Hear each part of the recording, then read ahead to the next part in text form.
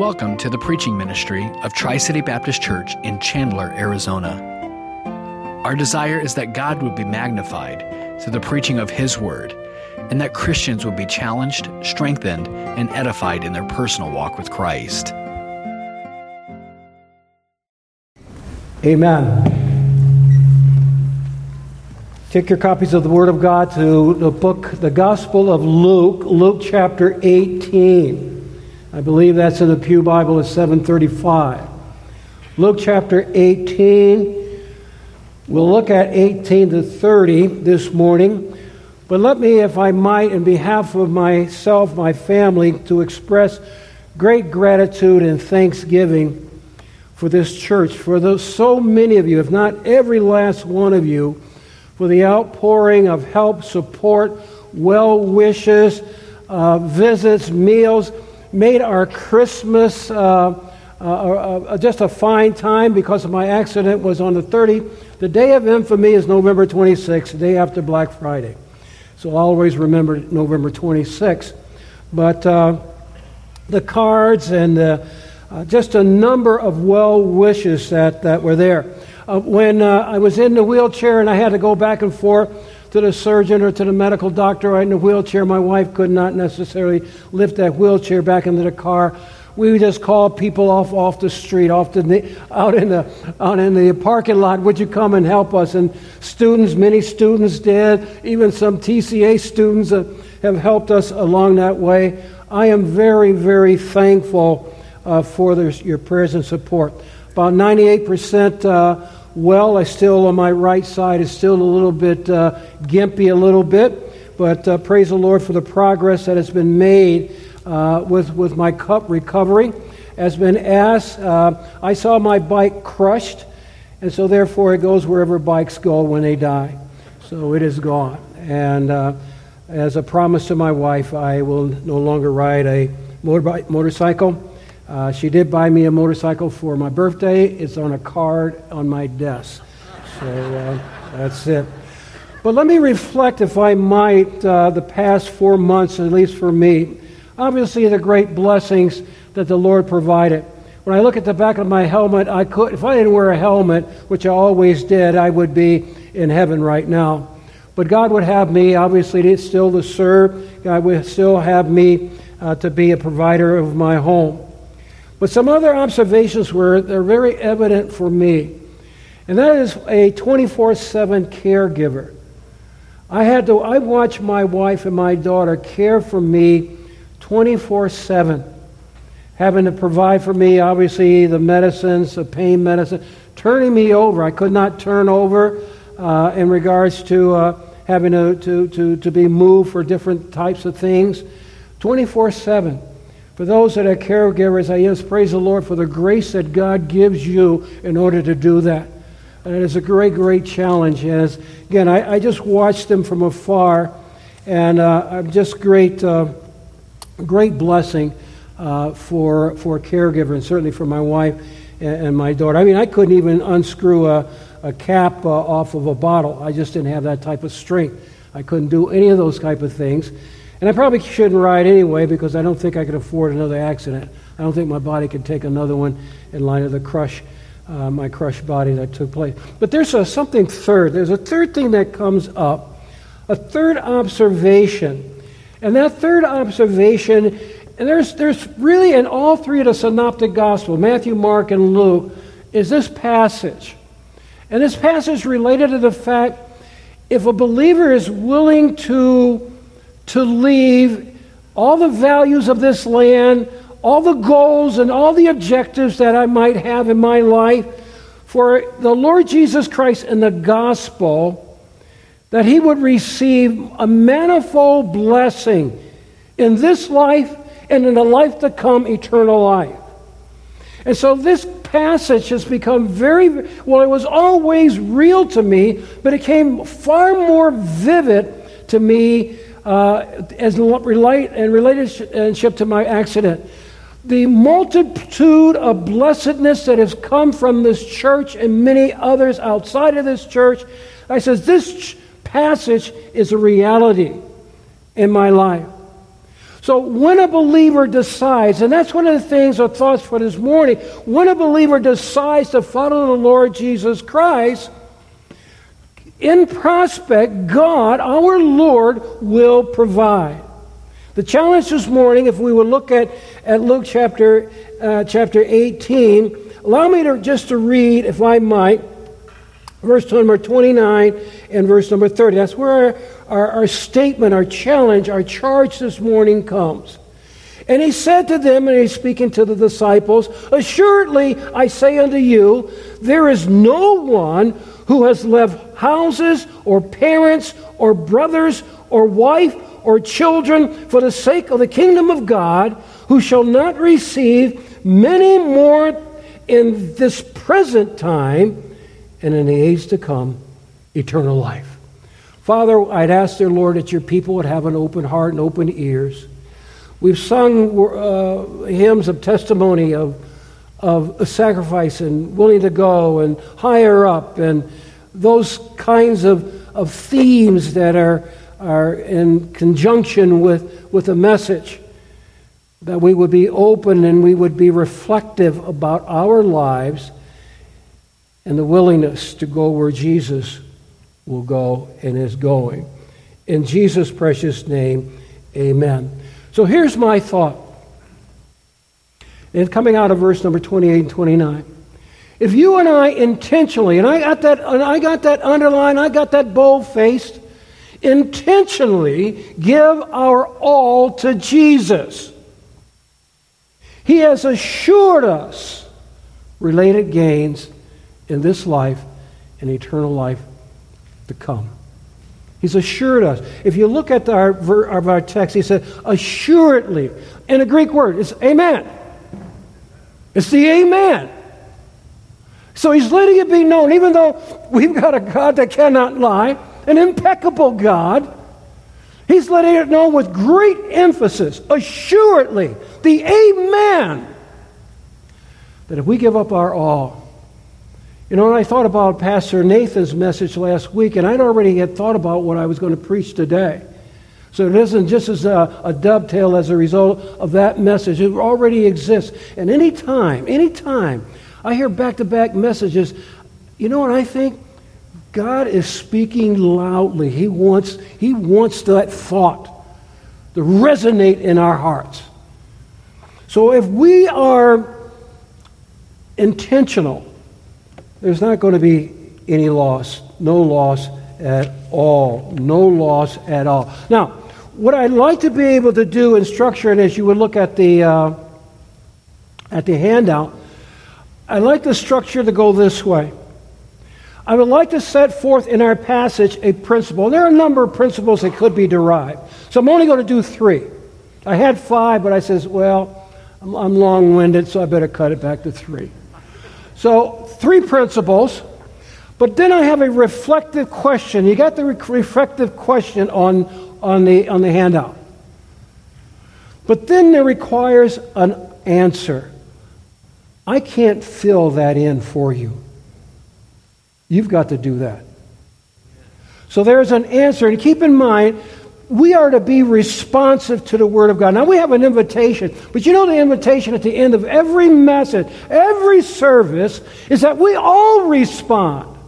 Now, it may be not necessarily for salvation per se, but every message, we're to be responsive people. When there's an amen and we're ready to go, we are being dismissed to apply the truths of that day into our lives. That is to be the way that it is to be. All right, so let's kind of set back a little bit. So that's how the structure will go, and that's what we're going to be looking for as we journey through our passage. We come to a text that is repeated, at least this event, which includes the preceding context, which is the little children coming to the Lord Jesus Christ, and he said, let them come. Then the rich young ruler, and then the case with the speaking of the resurrection, that he speaks of the third time, and then the blind man coming forward. That's in all 3 Gospels, all 3 of the synoptic Gospels that are there.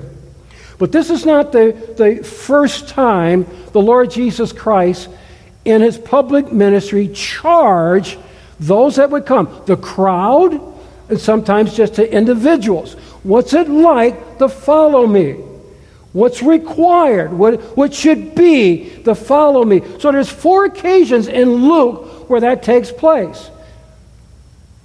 There's an occasion that comes to my mind where he says you got to obviously not be ashamed of me and my word. There is the occasion in which he says that there is not to be any turning back. That was very profound for me very early in my Christian life. That if I'm going to follow Jesus, I'm going to put my hand on the plow. I am not going to look back. That had a profound effect upon me. And then there was a third occasion in which he indicated the fact that, you know what, if you're going to follow the Lord Jesus Christ, you need to count the cost. Nobody builds anything. We don't do anything unless we do make a budget. Count the cost. And of course we come to this occasion where we've got an individual who has some things that are going to stand between him and the Savior, which has to be money. His wealth, his position. Luke is quite interesting in looking at Luke because Luke does some different things from the other 3. In Matthew and Mark, when the Lord begins the public ministry, the words that is proclaimed after the Lord comes back from being tempted in the wilderness by Satan, he says, repent, for the kingdom of heaven is at hand, Matthew.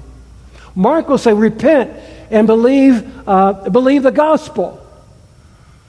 But Luke being a physician, I think because of his practice, his profession, I think he was a little bit more sensitive as he made selection from what was available to him. He was not a witness, but obviously there was testimony and there were other perhaps written documents that he used. He used Isaiah chapter 61, verse 1, as he quotes the Lord Jesus Christ in Nazareth as he goes into the synagogue. And he proclaims Isaiah 61 and 1 and lets it be known as the Lord spoke. He says, he's here for people who are poor.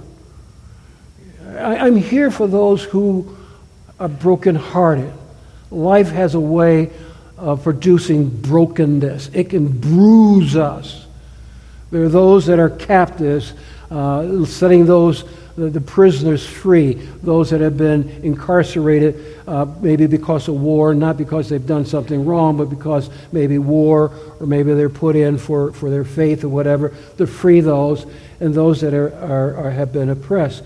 And so I think there's a sense that Luke has an appreciation for the hearts of people as a physician. Now, he's got a theological goal because the Lord is going to say, this reading today has been fulfilled.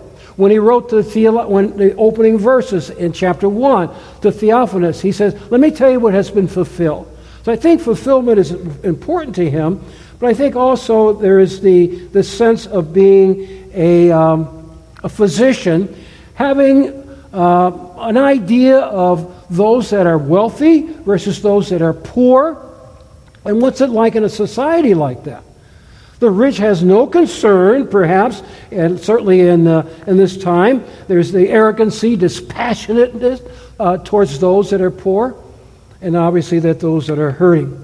So Luke does something in this latter period of the Lord's life, public ministry, that is different than the other books. So what Luke will do, I would call them comparative pairs, to show the distinction between what takes place when it comes in confrontation with the Lord Jesus Christ between the rich person and those that are poor. Now, the 4 of them are parables. But if we will look at these unique comparatives, we've got the Good Samaritan, the despised Samaritan. The Samaritans were despised people against the ruling class, at least in the religious level, the Pharisee and the Levite. We get the parable of the rich man and Lazarus in chapter 16. Compare here the rich man, he's got it all. Lazarus, he's really ill. The dog's licking on his soul. on the soul soars, and he's in heaven. We've got the self-confident judge here. I could drop down to 8. I need to pick him up, but we'll just do it as I see it on the screen. The self-confident judge who had cared less, had no fear for God, and the widow, very low in the social rung. Yet she was fervent, determined, persevered, that she wanted justice and wanted the judge to respond to her needs. There's a Pharisee and there's another Pharisee and the tax collector. Pharisee comes up thinking he's mighty and good, and he's looking over at the tax collector, because the tax collector, another despised individual. Oh, Lord, I'm glad I'm not like this guy. But the tax collector is broken. He's broken as he prays before the Lord. And then we come up to the rich man. The rich man, a rich young ruler in our passage, and the compliment is Zacchaeus. Zacchaeus was a tax collector. He was also a leader, and he was also rich. But his response was entirely different than, obviously, than this rich young ruler.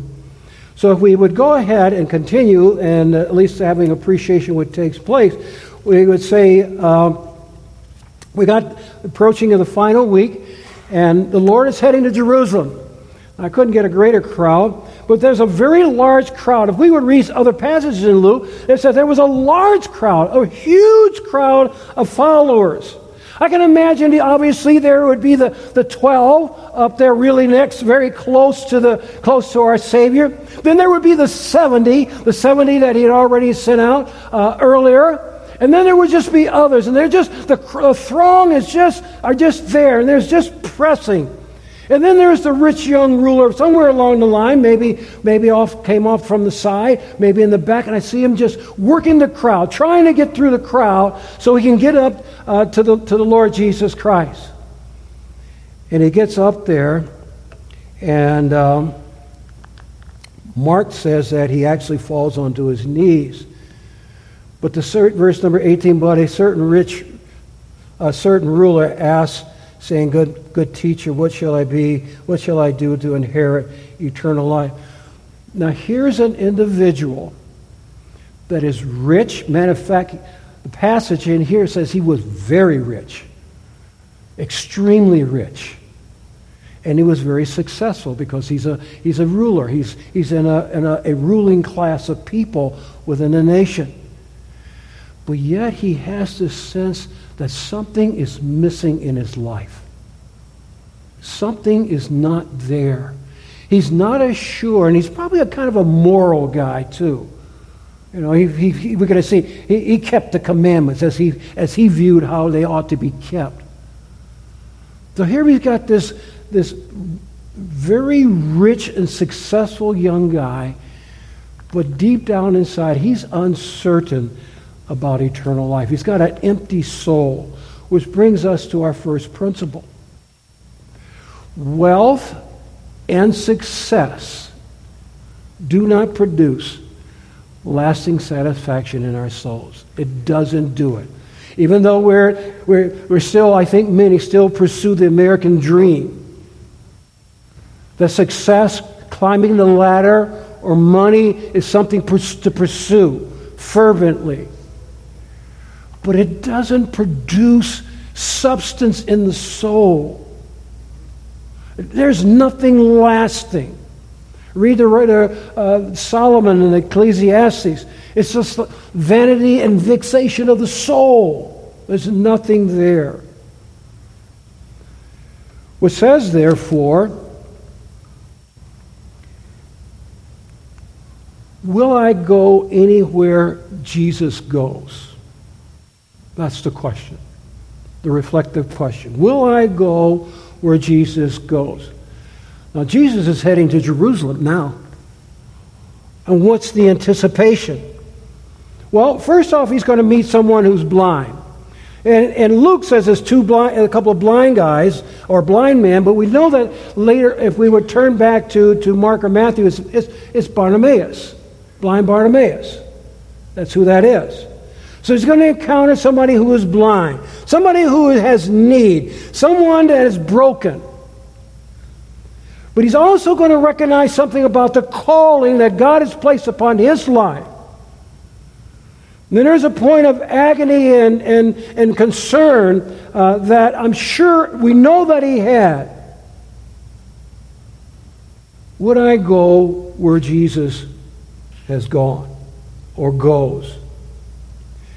To be a disciple is to feel or not to feel we are too good to go to the poor, to the broken. The poor are a constant people. They're a people group in the structure here in Israel. Am I too good to go to poor people? Am I too good to go to those that are in a lower social status? Am I too good for them? There's a man that we had in our visit with us in our seminary. He's a good friend of ours. He's ministering in Camden, New Jersey. You'd have to be on the East Coast and know Camden, New Jersey. That is one of the armpits of the U.S. of A. But this couple grew up and at least ministered in a church similar to ours that we have. And there was a call for them to go to Camden. I said, nobody's going to go to Camden. Matter of fact, one of the challenges that is the fact that he'd like to have someone that would come that he can pass that ministry over to him. In my heart, here's my thing. Nobody's going to go to Camden. Nobody's going to go with poor people. They're not going to go. We only want to go pretty much where we basically are comfortable with. We're not going to go where it's dirty. We're not going to go where there's always great difficulties that are related to money. I just want to, if I could take just a moment, I'm not going to take too much of the message time, just to read just a couple of parallel sentences of one of his recent letters that he sent out to me. Obviously, he's very, very thankful for the consistent prayers. But let me just give you a couple of these thoughts here. Please continue to pray for Victoria, who has been attending our church now for over a year. We have been ministering to her on and off since she's been coming. She struggles heavily with drug addiction. She works two part-time jobs, but constantly relapse into using drugs. Last night, one of our members who lives in Camden called and told me that yesterday he led a childhood friend, George, who is 70 years of age, to the Lord. He said that George is a drug addict who has been doing drugs since he was a teenager. And then he goes on and speaks about being steadfast in the ministry. But there are many, many more paragraphs that are just like that. That's that ministry that God has called him to be. And I'm expecting some call that will be made for someone to go to Camden to replace him. He'd like to have 6 years with somebody in terms of being able to pass that ministry over. The good Samaritan, or at least our good fellow, our rich young man, he comes to the Lord, and he comes to him and he says, "Good teacher." He uses the word good, which typically is not necessarily referred to as a rabbi, but perhaps he's got this moral thought in his own mind. But the Lord quickly turns that around. Because the idea of the word good denotes an upright or an honorable individual to be impeccable within one's essential nature. Good through and through. The Lord will turn his attention to who really is God. Not denying himself as being God, but getting him to think about the words that he is using and the need that he basically has. So the Lord will turn and says, why you call me good? No one is good but one, that is God. So he captures his attention on really to think about there's only one individual who is really good. And if you want to consider goodness is in God. But a defining moment is coming up here for him very soon. He says, well, look, the Lord turns to him and says, well, knowing what his need is. You know the commandments. Do not commit adultery. Do not murder. Do not steal. Do not bear false witness. Honor your father and your mother. And of course he turns and says, yeah, I'm a moralist. I've done all of these things from my youth. But you'll notice one thing, he actually doesn't add anything on the first 4 commandments, even though perhaps we can make the association with the idea of good. Only God is good. But he also doesn't include the 10th commandment, thou shalt not covet. He doesn't add that commandment on there. So the individual is thinking, well, I'm good. Is this good enough? Well, he's good on a superficial level, but he's not good in the sense of a deep, loving connection with his neighbor. And that is because he's got money. And so the Lord is going to tell him, if you're going to follow me, there's one thing that you lack in verse number 22. You still lack one thing. Sell all that you have and distribute it to the poor, and you will have treasure in heaven, and come follow me. Give it all away. But it's not just giving. This is an investment. This is an investment. Now you have to kind of imagine, here's this guy, he's a rich guy. I kind of imagine, every now and then they list these rich individuals that we have in our world today. $113 billion is the Tesla guy. I can't fathom that. I want to call him up and just send me your change. That's got to be worth $1 million or so. Next time you round it off. Round off by the millions. You got to send me the rounding number. Send it over to me. But this was something. Yeah, keep it. I have got this wealth. I've got this position. I would be like these poor people. And he had that in it. And what takes place in verse number 13, when he heard this, he was very, and it's amplified, very sorrowful. For he was very rich. The word sorrowful there is only used 5 times in the New Testament. 2 times in this passage. We just saw the one, and then the Lord's going to, and in verse 24, very sorrowful. 2 times the Lord in the Garden of Gethsemane. It was a sorrow as though I would die if I had to give up my position, if I had to give up my money. I would die. This is nothing I can't do this. It's just something that is unimaginable in my life, that I would be willing to become a nobody in the eyes of our society. Money is a real big problem. Money does have a positive in life, in part.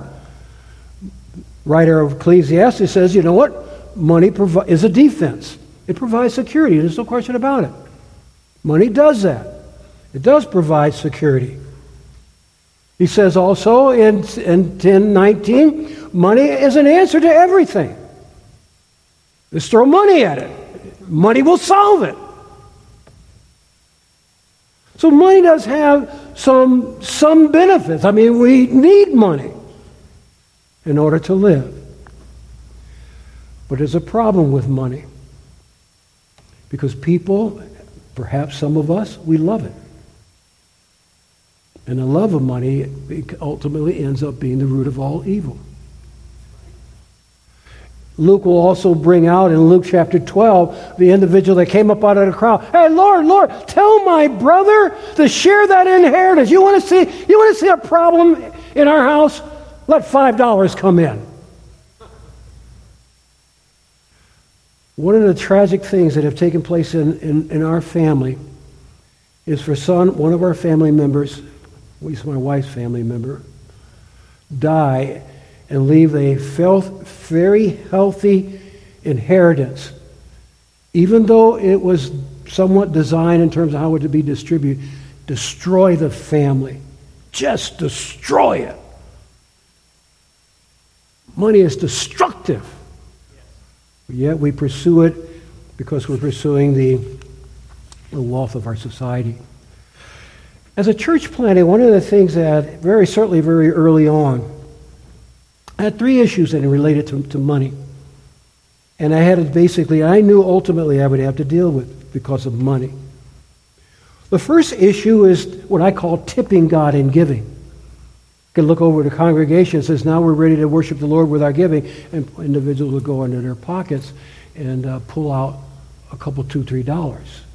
I call tipping God is not planned giving.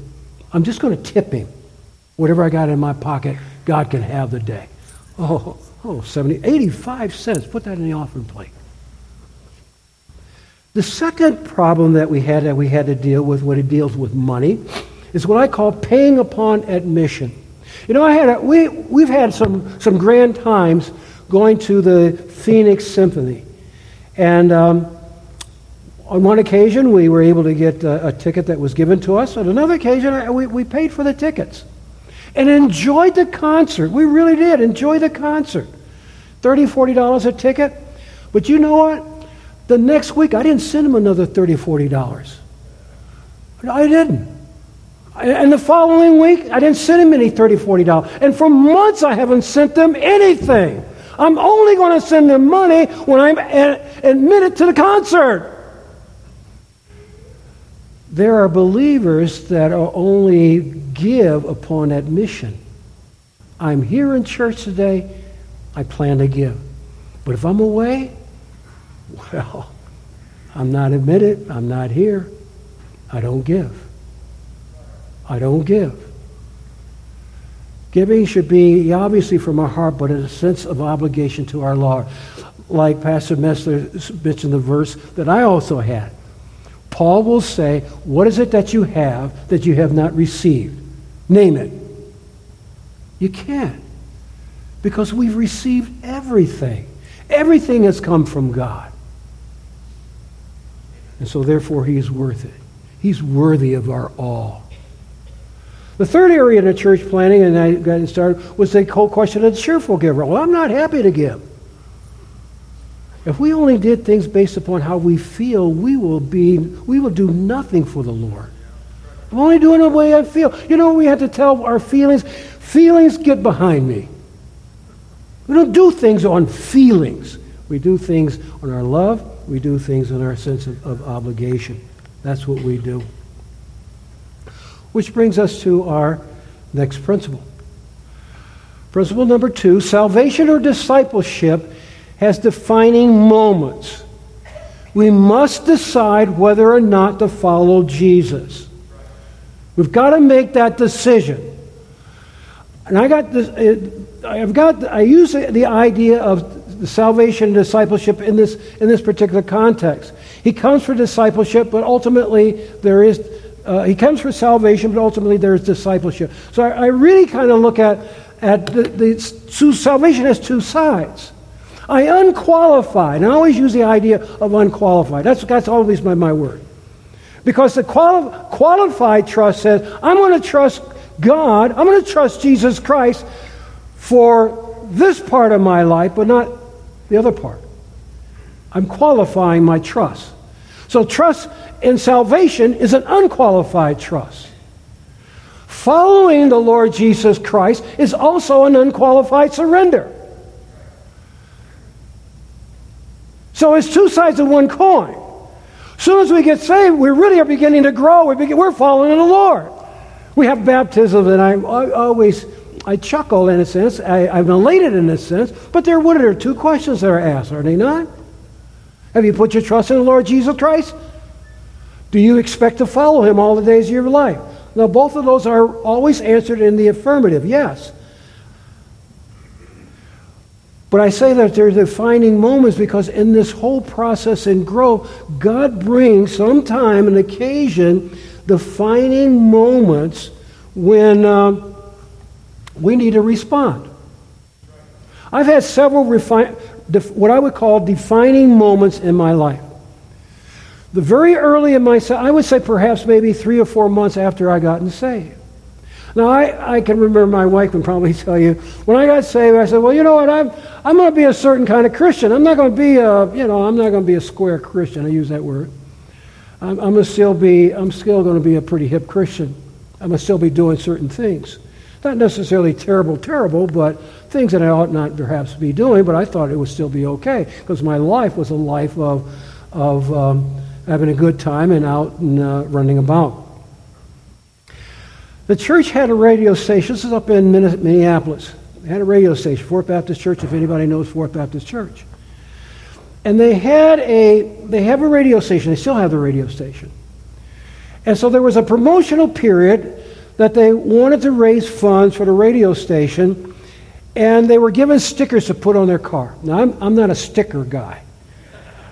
I really am not. You're driving, and there go by somebody from Compass Church, speeding even out. So I don't want to be that. I don't want to have Tri-City Baptist Church and I'm doing this, on the highway. I don't want that. Okay? So I keep everything off the bumper. So, all right?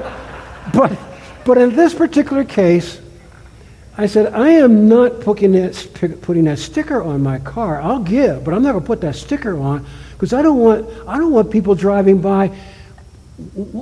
What's that sticker doing over where? What's that car doing where it is? But it was a defining moment for me, because I had to ask, and I'll ultimately ask this question of you later on, because it'll still be your question. What kind of Christian do you want to be? And that was a question I asked myself. What kind of Christian do I want to be? And thinking through reflectively, thinking through and hearing God's word being preached, the Spirit of God working in my own heart, I said, I want to be all out for the Lord Jesus Christ. I don't want to hold on to anything. I don't want to hold on to anything. And that's where the other challenge that Luke gave, that if you're going to put your hand on the plow, you're not worthy of the kingdom of God if you look back. And so I said to my heart, hands on the plow, I want to be all out for Christ, and I put the sticker on. That was my first defining moment in my life. It caused me to think, what type of Christian am I going to be? And am I willing to do this thing to demonstrate in my own heart? Didn't demonstrate, everybody was putting a sticker on. But the sticker meant a whole lot to me. It meant that I am serious business. That old life is really passive. That is truncated. That is no longer part of my life. No problems where my car is parked. So when you drive by and see my car with that sticker on, it's in the right place. Amen. So the guy is broken here. I mean, he is broken. He went away because money and position meant a whole lot to him. I don't want to be poor. And that's the mindset that we have. If I give this all up, God's arm is short. No, it's not. And that's why the challenge is that he said, assuredly, no one has left all these things. Assuredly. And I guarantee you by testimony, this is true. Now, whether he's there or not, he probably went back in the crowd. The Lord Jesus Christ turned to the disciples and followed him. And he says, verse 24, how hard it is for those who have riches to enter the kingdom of God. For it is easier for a camel to go through the eye of a needle than for a rich man to enter into the kingdom of heaven. He gives some powerful illustration. Now, two ideas on the illustration. Oh, okay, I gave you that, all right? Currently, as far as you know in your heart, there's nothing between me and the Savior. So that's the reflective question. The answer can only be filled into you. And I call it a defining moment because right now there can be some yeses on there. And I would hope there's all yes. There's nothing between me and my Savior. But just keep in mind, the Christian life has defining moments. And what are you going to do with those defining moments? So I must have five, at least five that I can think of. That was my first one. But each one of them caused me to think, what type of Christian am I going to be? What type of Christian am I going to be? So you have to answer. But you got to be able to answer. That I am, by God's grace, when I get further defining moments, it's always going to be the affirmative. Always going to be the affirmative.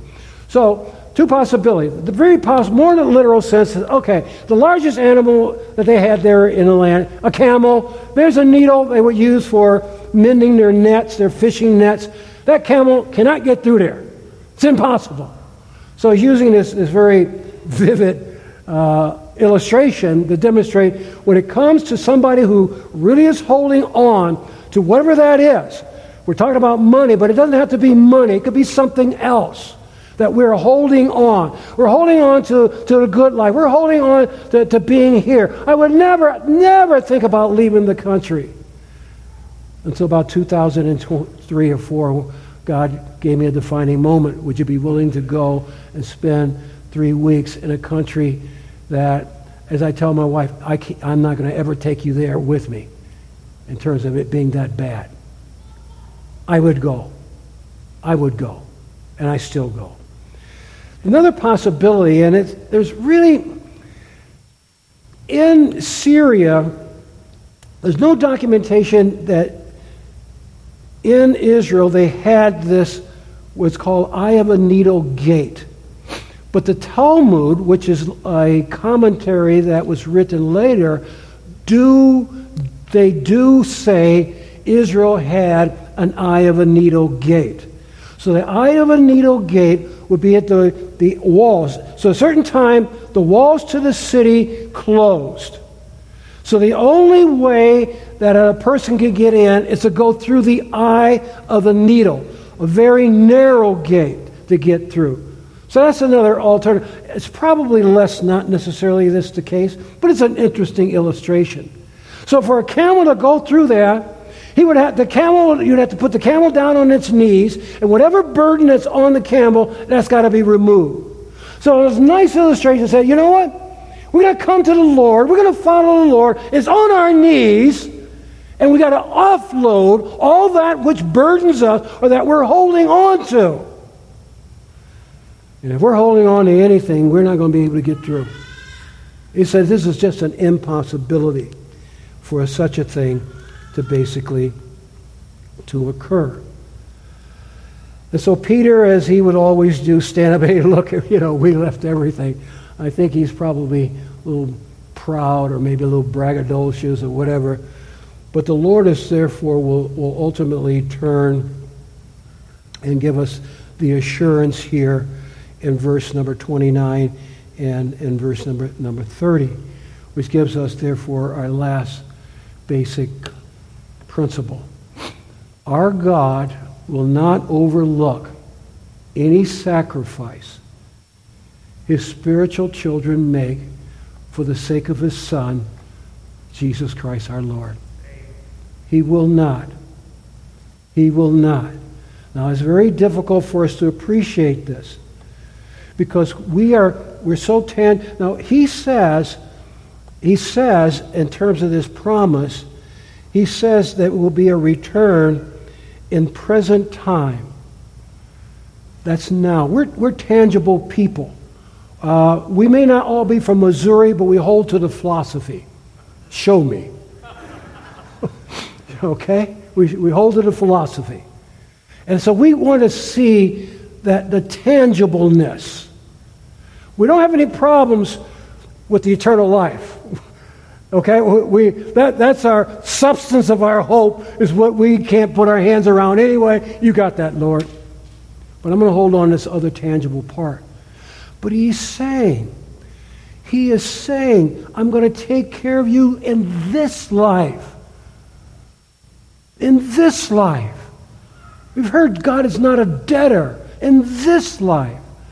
And in certainly, therefore, in the day to come, and in terms of eternal life. That's our God.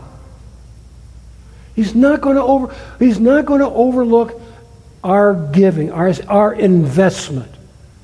Now, we're investing for retirement, or we're living off our investment for retirement. We're doing things for our kids and trying to put those things away. But there needs to be a hefty investment in the things of heaven. And that's part of whatever is part of your life. I've decided to follow Jesus. Remember that old song? I've decided to follow Jesus. No turning back.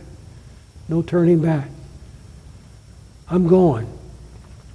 I am all in. There is no loss in the Lord Jesus Christ. There isn't any loss. Regardless of age, regardless of stature, there is no loss. And I tell people, and I try to say, I'm all in. Nothing's going to get in the way. My wife and I says, hey, you know what? We'll pack it up and go. We packed it up twice, 3 times. We've lived in houses that we just loved. Pack it up, we're gone. We lost money on the mortgage crisis. Got called, we're gone. Lose money. It's all in heaven.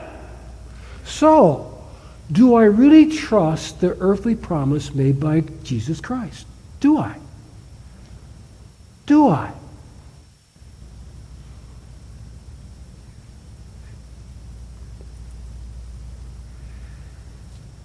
The message really is designed, in my prayers, is to have those reflective thoughts at the defining moments that God has brought into your life.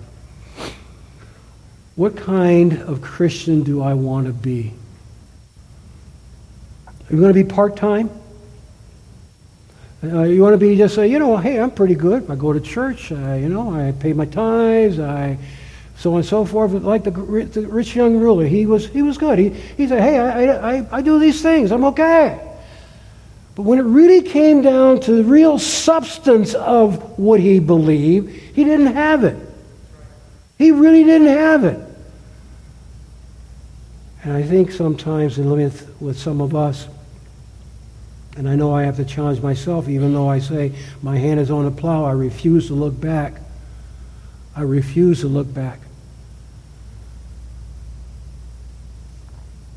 The challenge, what type of Christian will you want to be? Jesus is letting us know assuredly nothing's lost if we go for him. Nothing is lost.